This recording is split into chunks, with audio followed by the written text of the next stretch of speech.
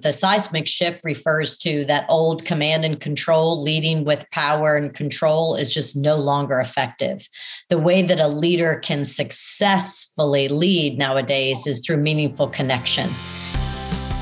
You're listening to the Build a Vibrant Culture podcast with professional speaker, coach, and consultant, Nicole Greer. Welcome to the Build a Vibrant Coaching podcast. My name is Nicole Greer, and they call me the Vibrant Coach. And I am here today with Dr. Michelle K. Johnston, who is the Gaston Chair of Business at Loyola University, New Orleans College of Business. Dr. Johnston is an executive coach with over 20 years experience, and she was named to the prestigious 100 Coaches Group, who consists of the top executive coaches around the world. She has her PhD in communication from Louisiana State University, and her new book, The Seismic Shift in Leadership, shares what she has learned in her years as an executive coach, primarily that connection with yourself, your team, and your organization is the key to a leader's success. Welcome to the show, Michelle. I can call you Michelle, can't I? Absolutely. Thank you so much, Nicole. Thank you for having me.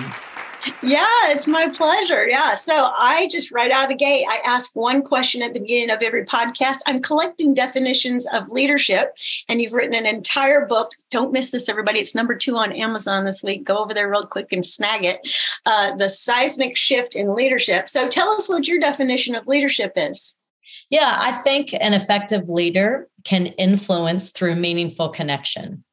And so how do we do that? And that's what I wrote my book on. The seismic shift refers to that old command and control, leading with power and control is just no longer effective.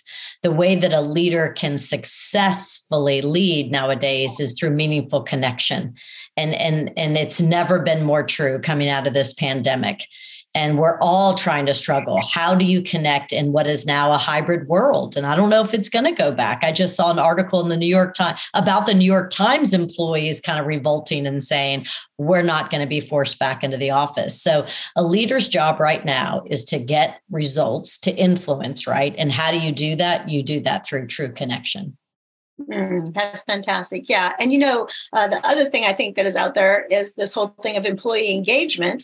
And really, it's not necessarily that you have to feed everybody or have the employee appreciation day, although I love all those things. It's like if I feel like my boss and I, my leader and I are connected, that's everything to me. I feel like I'm understood. They know where I want to go in my career. It's all good. So your book has several parts to it. And the first part is about connecting with yourself. And in chapter 1, you talk about a leader needs to know their own story, their narrative, and their brand. Will you share a little bit about how we figure that out? Yeah, absolutely. So I'm now calling it Own Your Journey. And I go through this exercise. I just delivered a keynote last week to a big room of female leaders. And we went through this exercise. I just taught my leadership class last night at Loyola, and I go through this exercise. It's so important to own your journey. What I have found, Nicole, is so many people are really self-conscious of their journeys. And they feel like they have something that makes them different that they're uncomfortable with. They think that everybody else had it better than they do. And that's just not the case at all. As humans, we have all struggled. We've all had major challenges. Life is hard. And your ability to recover, to grow, to learn, to improve, to evolve, your resilience is what's going to get you to the next level. So the exercise of owning your journey is so important. So what I do is I just ask them to share a significant life event that made them the leader that they are today. So if you're listening right now, just think about a significant life event that really made you who you are today, that impacted how you lead. That significant life event is so important because the leaders who are successful and can get to the next level, they own it. They say, you know what? I went through a really challenging time. Maybe I went through a really tough divorce. Maybe I was a child of divorce. Maybe I had abusive parents. Maybe I had a real jerk boss that just messed with my psyche for years. What was it? What was a significant life event that was really challenging? But then how did you get over that? How did you grow? How did you get stronger? That moment is what really makes and differentiates you from the rest. So it's the ability to own that journey. This is who I am. I'll give you an example. One of my students students a number of years ago, did this exercise. We do it the first week of class before there's even psychological safety. We're like, own your journey and share it with the class. And he stood up and he said, my name is Juan. I'm from Honduras, a very small, poor country in Honduras. He said, my family was very poor. I feel incredibly blessed and grateful to be here at Loyola getting my MBA. He said, the significant life event I'm going to share with you, I only shared my family knew and my best friends, but this was the last thing that I was going to tell people when I started here at Loyola in New Orleans, Louisiana. He said, when my grandfather died, my grandmother moved in with us and I had to share a bedroom with her throughout my high school years. He said, I was so ashamed. I couldn't believe it. And that was the last thing I wanted to share until she passed away this past spring. And now I realize I wouldn't trade those years that I had with her for anything. And it made me who I am today. So I am Juan and I'm owning my journey. And that was one of the most powerful stories that I've heard, Nicole, because you could see in him telling the story, you could see him get more confident and bigger and fill up his space because he finally wasn't hiding his story anymore. He finally was giving himself permission to own it and not feeling any shame about it. And then you could tell all the students in class were like, bravo, Juan, we want to be friends with you. Well done, my friend. It changes everything. You've got to own your journey. Yeah, I love your story. And what I love about it, too, is that, Juan is a young man of character, right? So I heard he was brave, he was courageous, and probably patient. Some other things, living with grandma in the same bedroom, had to exercise courtesy, kindness, just all sorts of great things come out of these stories. If we can recognize them, own them, like you're saying, and then learn from them. Now, you threw out this really great phrase, and I'd love for you, in case somebody's like, what does she mean by psychological safety? So will you talk just a skinny second about psychological safety? Because I think that's a huge concept that maybe not a lot of people are familiar with. Absolutely. And so when I was researching with my colleague, Dr. Kendra Reed, we were publishing on high performing teams and what were the differentiating factors between low performing teams and high performing teams. And we came across the research that Google did. And they called it Project Aristotle. And then one of them was Project Oxygen. And they really wanted to figure out what were the necessary characteristics so that they could go after hiring the right people. And their assumption at Google was that there were technical skills that they needed to look at. Well, after going through all of the data, they realized, no, it wasn't. It was actually the ability as a team to make each other feel safe. And if you as a team could make each other feel safe, so people feel like they could, ask questions and take risks and potentially make mistakes, all of the parts of brainstorming that leads to innovation. And so they named it psychological safety. And they realized that really is the most important thing to have a high performing team is to have psychological safety amongst yourselves. Yeah. And so, if I was thinking about that, it's like that old saying, I want to work with people I like, know, and trust. Well said. That's exactly right, Nicole. And so that's why connection is so important these days. And we're losing opportunities for organic connection to happen at water coolers and coffee pots and in the hallways and running into the restroom and eating lunch in the cafeteria. We're losing a lot of those organic opportunities. And so what I'm telling people is you really have to be intentional with connection now. And what does that look like? And so some companies like Salesforce and Qualcomm, their employees are saying they really value flexibility and they don't want to come back to the workplace full time. And so they're having to pivot and adjust. And what they're telling me is they're saying, okay, we want our employees to have their flexibility and to have quality family time. And we're going to embed time for connection. So if you're going to come in the office 3 days a week, we want it to be teamwork and collaboration. If we can't get you to come into the office because we're spread out all over, we're going to spend the money and fly you in quarterly so we can work together face to face. We've got to be able to create psychological safety and trust in order to get the results you need. Now, so that's companies that are really doing well, that have the money to say, I'm going to fly all of you all in, or like Juan Martin of Kind Bars. He's in my book, and I interviewed him recently and said, how are you connecting? And because his employees also in Manhattan for Mars, they said, we'll work from home Mondays and Fridays, and we'll come in Tuesday, Wednesdays. So he said, they blew up the office. He said, Michelle, I don't even have an office door anymore. We realized that if we're only going to get our employees in the office Tuesday, Wednesdays, and Thursdays, we want to do it in a way where it really focuses on team collaboration and connection and engagement. I said, okay, so that's all well and good, but let me ask you, how are you connecting on Zoom, on Teams?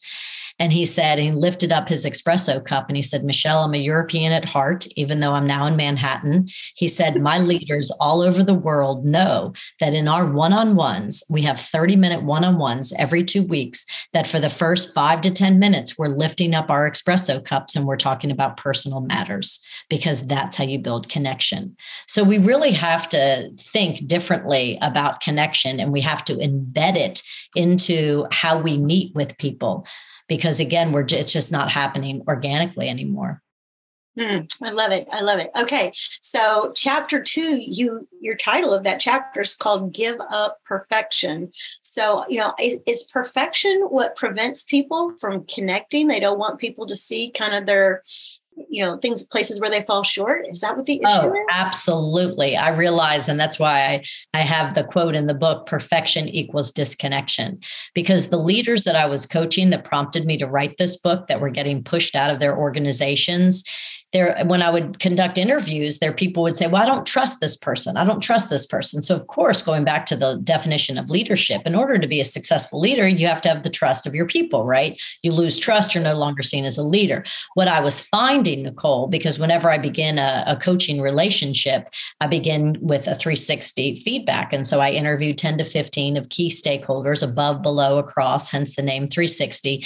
And I do most of it qualitatively. So I have this rich qualitative data. So they were telling me that they couldn't trust their leader. And what I was realizing is that the leader was trying to be perfect, whatever perfect was in their eyes, what their boss was like, their mentor was like, what they thought the vice president of finance in a company looked like to them. And a lot of people just don't feel comfortable enough in their own skin to say, I feel comfortable enough, I'm going to show up and do what I think success looks like. They just follow a model in their head. And a lot of times that means that they're kind of covering up pieces and parts of themselves, right? And they're just trying to be perfect. And then those who are who are perfectionists end up putting so much pressure on those that they lead to be perfect that it ends up creating cultures of fear. And that's what I found, that perfection equals disconnection, and perfection also equals cultures of fear, which is the exact opposite we need right now. We need to be innovative. We need to think differently. We need to disrupt everything, right? How we work, who we work with, how we meet. I mean, if not now, when, right? This is the time to disrupt. And you've got to, in order to disrupt, you have to have, going back to that psychological safety, and you have to have that connection with yourself and with others. Yeah, I love that. Yeah, I'm putting together a program right now for a client. He requested this. He said, I want a program on authentic leadership, which I would imagine is the exact opposite of what you're saying. And right. I would just say this too about your thing about figure out what your journey is and own it. I can remember when I was young and coming up in the ranks, I wanted to understand, how did the people above me get where they are? Like, how do you do that? How do you be as successful as them? And if we were lucky enough that our leader was authentic, they would share those stories and be like, oh, if they got there, I could get there too. Yeah. So how does the word authentic play into seismic leadership? Yeah. So when I figured out that the key was connection and that perfection equals disconnection, I then went and interviewed 18 leaders from around the world to understand what connection looked like and felt like and sounded like. And so in those interviews, I asked them about connection with self, connection with team, and connection with their organization. Because to me, those are the 3 necessary levels of connection. And when I was conducting all these interviews and transcribing the data, what I found, the foundation of connection with yourself is authenticity. You have to be able to give yourself permission to show up authentically, to really own your voice. And for me, that took a while because I had to figure out what did authenticity look like. And it takes a lot of time for self-reflection, taking assessments and personality tests to really understand you as your person. How did you come out of the womb? What are your superpowers? What are your strengths? What are your blind spots?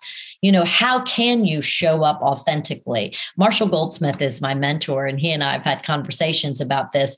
He's of the belief that you can't really be truly successful and be 100% authentic, right? So much of it is emotional intelligence and knowing, what cards to show and how to adapt your style. And there's a little bit of truth to that. I think times have changed enough in 2022 that we now what I'm seeing is we want you to be real and genuine. That's what I'm seeing. Just be real and genuine and adapt to the culture, of course. You can't show up in shorts and a t-shirt if the culture doesn't allow shorts and t-shirts. If you can't just say, well, I'm being authentic. This is what I wanted to wear today. You'll appreciate this, Nicole. When I was teaching during lockdown and we were online, some of my students I would say, you have to have your cameras on. This is a communication or leadership class.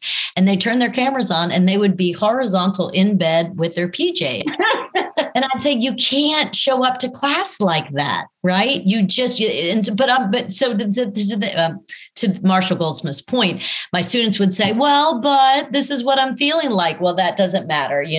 There's a dance to this, right? But authenticity is absolutely key to have that connection with yourself. I love what you're saying. Yeah. And I think the word that's bubbling up in my mind as I'm listening to you is like, we want you to be authentic, but don't lose your professionalism. Bingo. You said it much better than I did. That's exactly, ding, ding. That's exactly right. We want you to know who you are and feel comfortable in your skin so that you can show up and present your authentic self and your gifts and be professional. Right, because we're trying to do business here, and that's part of the deal. Or we're trying to run an organization. That's right. Okay, I love that. Now, you said something that made me just get all fluttered on the inside, because nobody loves a good self-assessment or a personality test or whatever better than Nicole Greer.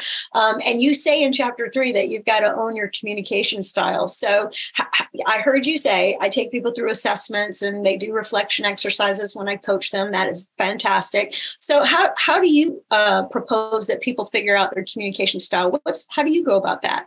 Yeah, there are hundreds, probably thousands of communication inventories out there. On my first sabbatical, I developed a communication inventory. It's called the Communication Preference Profile. And I had, we all have taken a ton of assessments in this field. And I appreciate the Strengths Finder, and I appreciate Myers-Briggs, and I appreciate Lumina Spark. What I found, what clients were telling me, is the most challenging situations had to do around communication. So I really wanted something that was pretty easy to remember, easy to take. So I developed a 24-item communication assessment that identifies whether you're a high people communicator, which really you speak and listen and you focus on relationships when you speak and listen, or are you a high action communicator? Do you speak and listen focusing on results? Or are you a high content communicator? Do you listen for details and information and data? Or are you a high technology? Is it just all about efficiency and you don't need to be in a meeting? You just can send a text or use whatever technology is available. So I collected all kinds of data and ran the stats, and we found that it's reliable and valid. And it really helps you figure out how you show up as a communicator, what your preference is. Because usually your preference is how you're going to speak and listen most of the times, right? And people who are highly relational really will spend time before a meeting saying, hey, is anybody calling in from Florida? I know Hurricane Ivan, or is it Ian? Ian is heading your way. How are you all doing? Really trying to connect. Now, if you're a high action communicator, you typically go into that meeting, you don't even mention the hurricane, and you say, okay, let's accomplish our goals. That's right. And so as executive coaches, it's our job to help them figure out, well, we know your natural tendency is to show up like this, and diversity pays off. So you need to adapt to the diverse people in your room and how they communicate. Yeah, absolutely. Okay. So my imagination tells me, Michelle, that they can definitely get up with you and you will be glad to help them take the assessment and get their whole team to take the assessment. So that's Yes, fantastic. it's on my website. Absolutely. All right. Okay. So you're either a people, high relationship communicator, action results communicator, content details information communicator, or a tech efficiency communicator. So I love those 4 quadrants. All right. Very good. All right. So we've talked a lot about connecting with yourself, right? So I like to ask this question to my clients is, what is it like to experience you? And so if you do all the work that Michelle just mentioned, you'll be able to answer that question. And really, it does all start with knowing what's going on right here. All right. So now I have had a little self-awareness take over in my life. And now I look out and I've got all my people out here. You say it's really important to show care and compassion. So tell me about your research around care and compassion. And I'll just say this real quick. I've had people say, I don't really care. It's like, no, you have to care. It's like leaders nowadays, you really do have to care. I had one of my good friends, her husband came up to me. My daughter just graduated from high school and I just sent her on to college. And so at the graduation party, one of my good friends' husbands who owns a company came up to me and said, I read your book. I said, great. But he didn't have a smile on his face. And I said, oh gosh. And he said, yes, Michelle, it's a great book. He said, I realized I'm doing everything wrong. I said, oh no, what do you mean? He said, well, because I think what you're trying to tell me is the guy who came into my office last week with this look on his face and he's holding his phone and I'm thinking, what machine broke? What client did we lose? What's going on? And he runs up to my desk and he shows me the video of his son taking his first steps. He said, so you're trying to tell me that I really need to care and I need to remember next week that guy's son took his first steps. And I said, yes, you're right. Yes, we really do need to, that's the shift, right? Moving from command and control towards connection. And in order to connect with your team, we really need you as a leader to show that you care about your team as a whole person, as a whole human, not just the results that they bring to the organization. And this is as easy as just beginning a meeting, asking about, is anybody, how are you guys doing with the hurricane? Or if it's a meeting right after Labor Day, just saying, hey, where'd you guys go Labor Day? If it's a meeting right before Thanksgiving, it's, hey, what's your favorite Thanksgiving meal? I mean, literally, it's so easy. It's just asking questions about them. I have this in my book. I'll never forget when my father was going to night school. I would sit in his study and take down the books and read them. And this was the late 70s. And I remember his study had gold shag carpeting. I remember being on the floor with my dog and gold shag carpeting and taking the Dale Carnegie, How to Win Friends and Influence People off his shelf. And the opening story in that book was Dale Carnegie's favorite pet growing up was named Tippy. And he said, I learned from Tippy that you make more friends by showing interest in others than you could ever make in trying to get them interested in you. So it's just this switch, right? You as the leader is really showing interest in your people and showing that you care about them. Again, I'm not advocating for you to be their best friends, for you to know all about their personal lives, and God forbid to be their therapist. Not at all. It's just show interest in them as full human beings. I love that. And when you're doing that, chapter 5, you got to listen. So, I mean, I know the value of listening because I've been listened to well. I think sometimes people have never been listened to well, so they don't really know how valuable that can be in their lives. So I think I'm blessed that way. So talk about listen to lead. Give us a little bit on listening. I think it's huge. Yeah, we deconstructed this in my leadership class last night. We realized that so often people struggle listening because they can't get out of their head. When they're listening, they're just thinking about what they're going to say next. They're thinking about, oh, that happened to me. They're just thinking. And we need this shift to go from head to heart. So the really great listeners are listening from the heart. They're listening with empathy. They're not listening thinking about what they're going to say next, or that event happened to them and they can't wait to talk about them. You really have to let go of ego to be a great listener, because you've got to make it about the other person, and you've got to be patient and let them talk and not guide and steer where you want the conversation to go. You have to fully focus with eye contact and lean in and show the nonverbals and nod the heads and ask appropriate questions. So it takes a lot of energy and effort, and we're surrounded by so many distractions these days that listening is just difficult. But we figured out last night, if you can get out of your head and get into your heart, you're going to be a much better listener. I love that. I love that. All right. And then chapter 6, you say you've got to be a servant. And I think some leaders look at that like, wait, I worked so hard to get up here.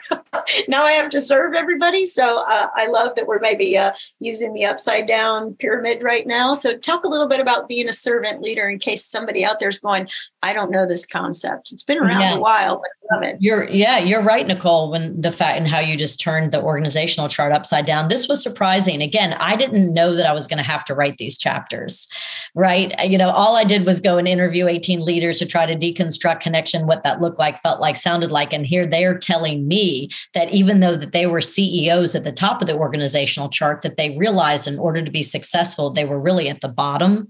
And it was about serving others as their leader. What can I do to best help you? What barriers can I get out of your way? How can I best develop your leadership skills?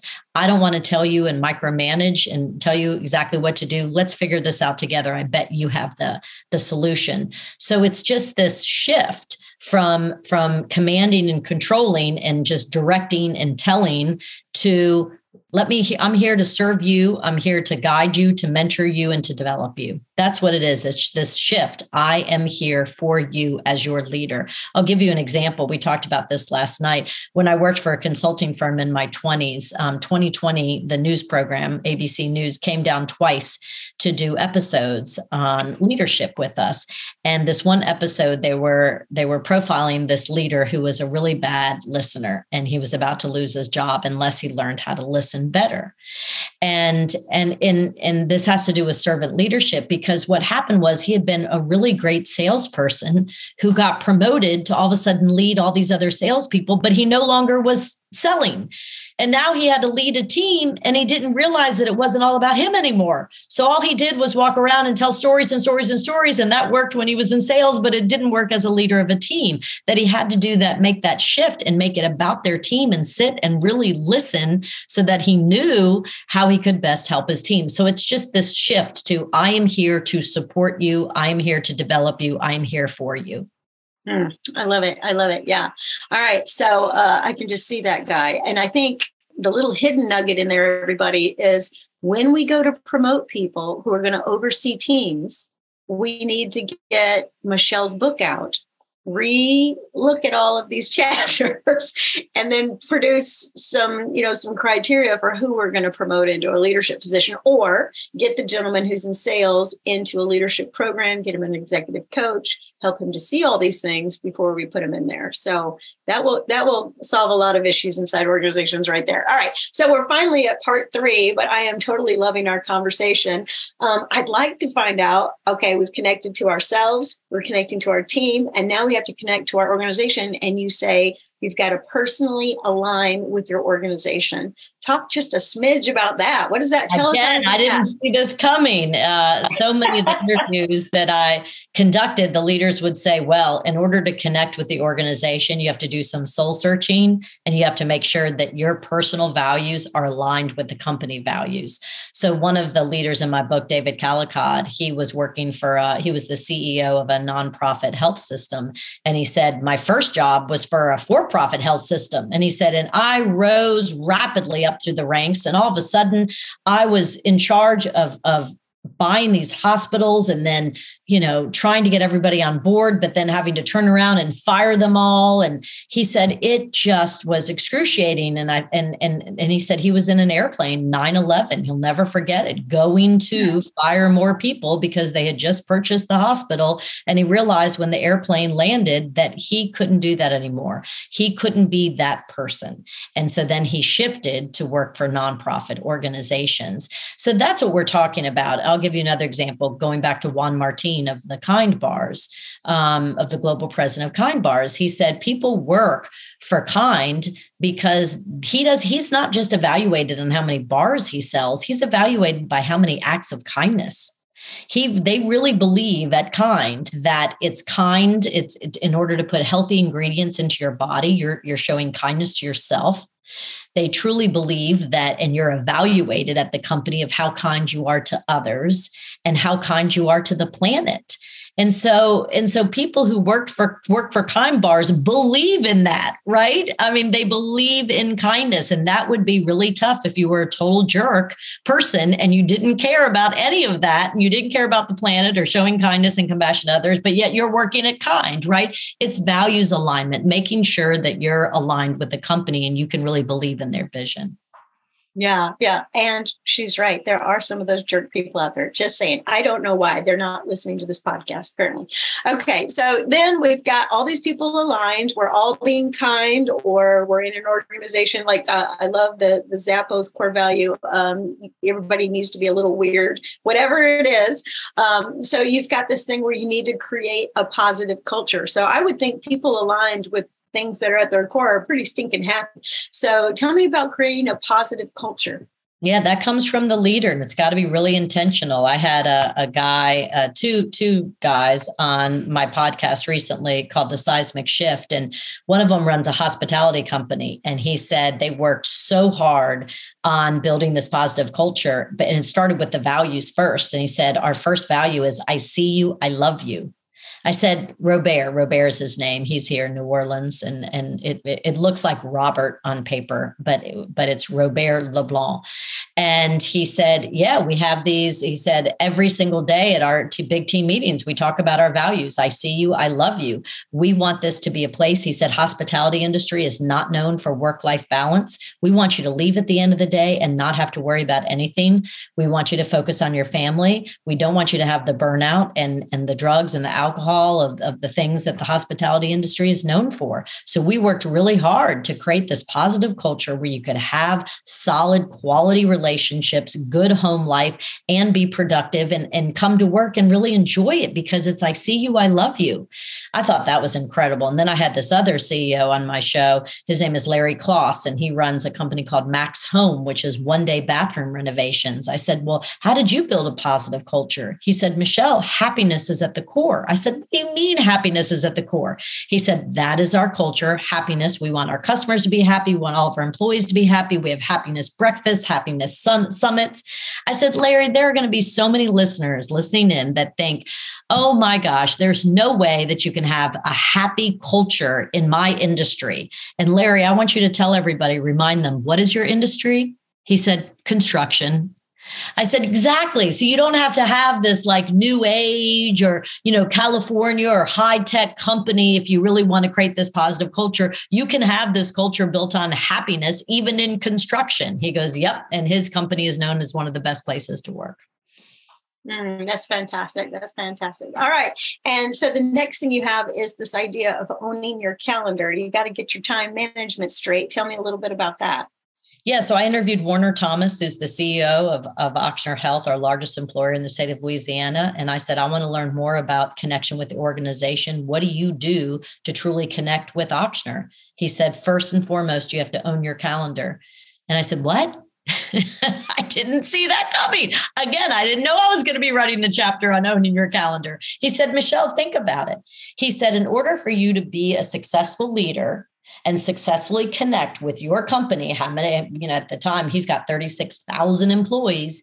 He says, you have to look and identify the key stakeholders that will help you be successful. And then you've got to look at your calendar and you've got to play it out for an entire year.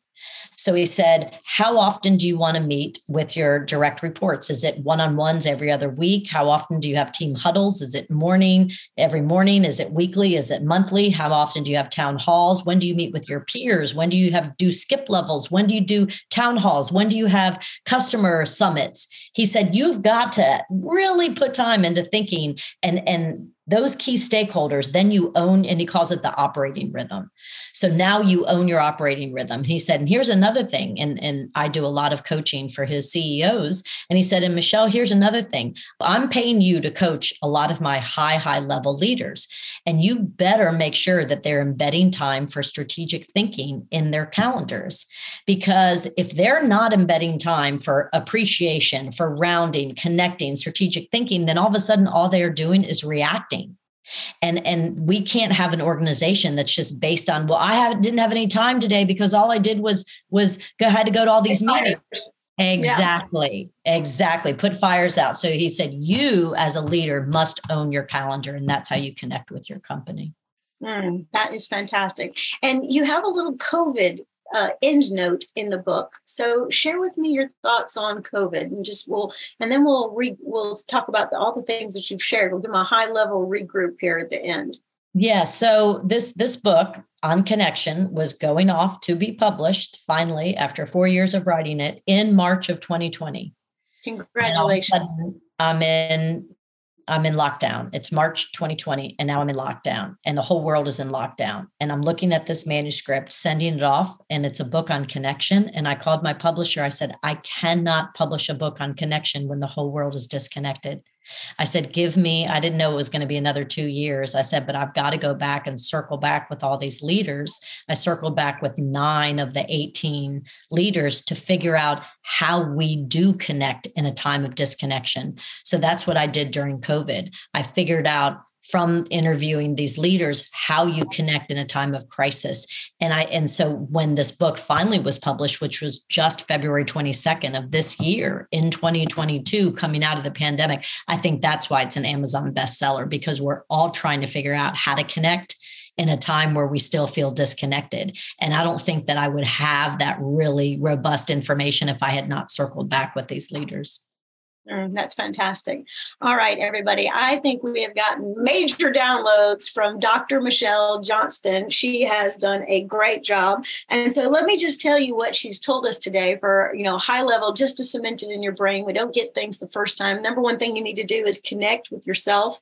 And inside of that, we have to own our journey, and we have got to get rid of perfection. This perfection thing is going to create a culture of fear, and we want a vibrant culture for sure. We definitely want to connect with our teams. You've got to care. You got to show compassion. You got to take a look at the video with the baby making its first steps. Hello, who didn't want to watch that anyways? That's fantastic. You got to listen. You got to be a servant leader. And then finally, connect with your organization. Get your core values figured out. Make sure you're in the right place. Make sure you're the right guy or gal on the bus in the right seat. Go back, listen to her story about her leader that changed his trajectory. You got to create a positive culture, own your calendar, and bottom line, you got to connect. So I know there's one little listener out there that's like, wait, one more nugget from Michelle. So if you wanted to leave us with one more nugget, what would you leave us with? Yeah, that you really have to spend time looking at your calendar, looking at how you want your life to play out, and make sure that you're connecting with the right people. Because at the end of the day, we all want to live meaningful lives, right? We want to show up being the best person we can be. That's how you feel satisfied with life. And to be a leader is just this beautiful opportunity, right? To really influence others and make a difference in their lives. And let's do it together in a kind, compassionate way. And how to do that is through connection. That's fantastic. All right. So Michelle, we want to get up with you. We want to take your communication preference profile. We might want to hire you as our executive coach. Can you tell everybody how to find you? Yes, at my website, michellekjohnston.com. That's Michellekjohnston.com. All right. To hear from listeners. Yeah. Thank you so much, Nicole, for having me. And thank you for all the listeners for tuning in. This was really great. All right, everybody. It's been great to have you listen in to another episode of Build a Vibrant Culture podcast. We'll talk to you next time. Ready to build your vibrant culture? Bring Nicole Greer to speak to your leadership team, conference, or organization to help them with her strategies, systems, and smarts to increase clarity, accountability, energy, and results. Your organization will get lit from within. Email Nicole at NicoleGreer.com. And be sure to check out Nicole's TEDx Talk at NicoleGreer.com.